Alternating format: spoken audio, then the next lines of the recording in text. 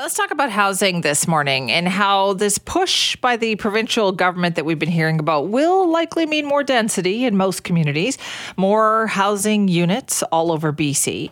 For some of those smaller towns, though, there's also the question of how do we make sure that we have the infrastructure for more people? What about water? What about sewage systems, roads, and all of the other pieces? It's one thing for cities like Vancouver and Surrey to increase density when a lot of that work has already been done and it's in place. But how are these smaller towns supposed to afford that?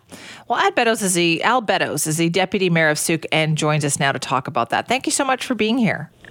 Okay, great to be here. Thank you. Is this a big concern in Sooke, how to build this infrastructure? Oh, absolutely. It is our biggest problem. One thing, the government, we would hope to be more consultation, but in Sooke here, which is sort of the last suburb of Greater Victoria, we've been building at a terrific rate anyways. And 7 years ago, we did not have a rush hour. Now it backs up for miles getting into Sooke proper. One of our problems is the majority of the Sooke population is on the west side of the Sooke River. We have one bridge, 2 lanes, which causes a great deal of grief.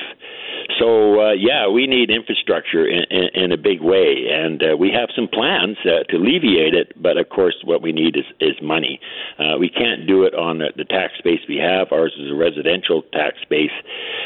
We're a rural municipality. We're only been a municipality for 23 years, 16,000 people, and our roads aren't up to it. So it's wonderful to say put more housing in, but we build community, and community needs more than just houses.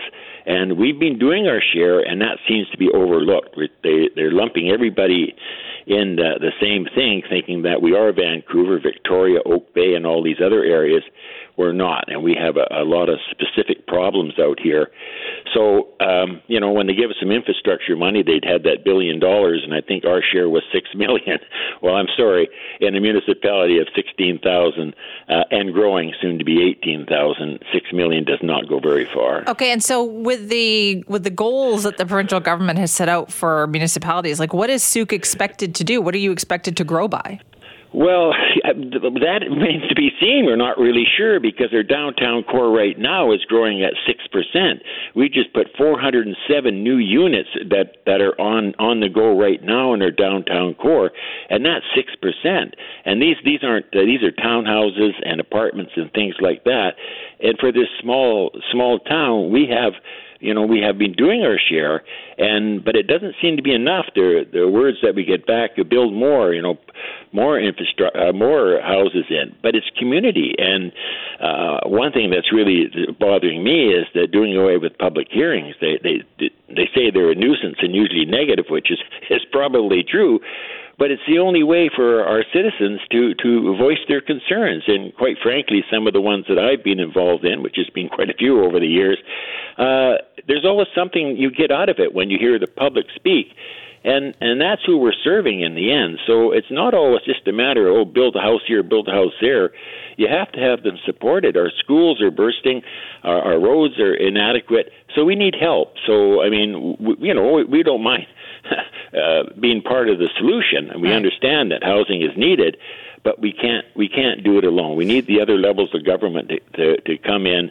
They have the dollars, it seems. We just can't do it alone. So I'm not sure where it puts us, but we are pondering about it, and it's going to be an interesting couple of years, I can tell you that. Is that the next step then? Is it to say, all right, well, if we're going to grow, this is how we're going to grow, and this is what we need to make that happen? Well, that's true, but it's getting someone to listen, saying, okay, we have a community plan, official community plan, and now they want us to amend it and all our zoning bylaws by June. What do you think? Our staff is overworked now, and then we have to go back and make all these changes. It's near impossible. We just spent $200,000 in 2 years updating our community plan, which is not quite finished yet. And then we go back and modify it, and we're supposed to do it by June. So give us some realistic timelines, give us some funding, and give us some support. I mean, we understand about the housing shortage, and it's basically supply and demand. There's not enough supply of housing, the right type of housing, and we're willing to look at it and meet some of those requirements.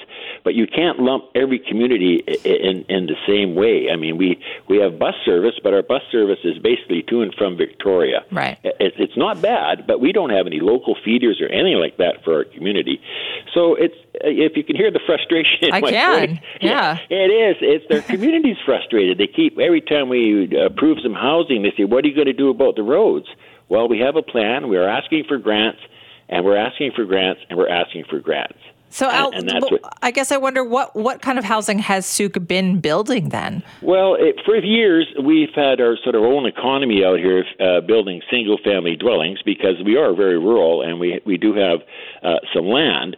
And the community said they want to keep the outskirts very rural and the downtown core, which we just did an intensive study, and we identified those areas that we can put higher density in, apartments, townhouses and things like that. And that's the thing we have been doing. But right now, even on the rate that we've been going, we're almost at the saturation point for our roads. So unless we do something about that, if you put another 100 houses in, that's another 200 cars. We're very rural here. Everybody has to drive because they generally work in Greater Victoria. And so the traffic going in and out of town is something to be seen.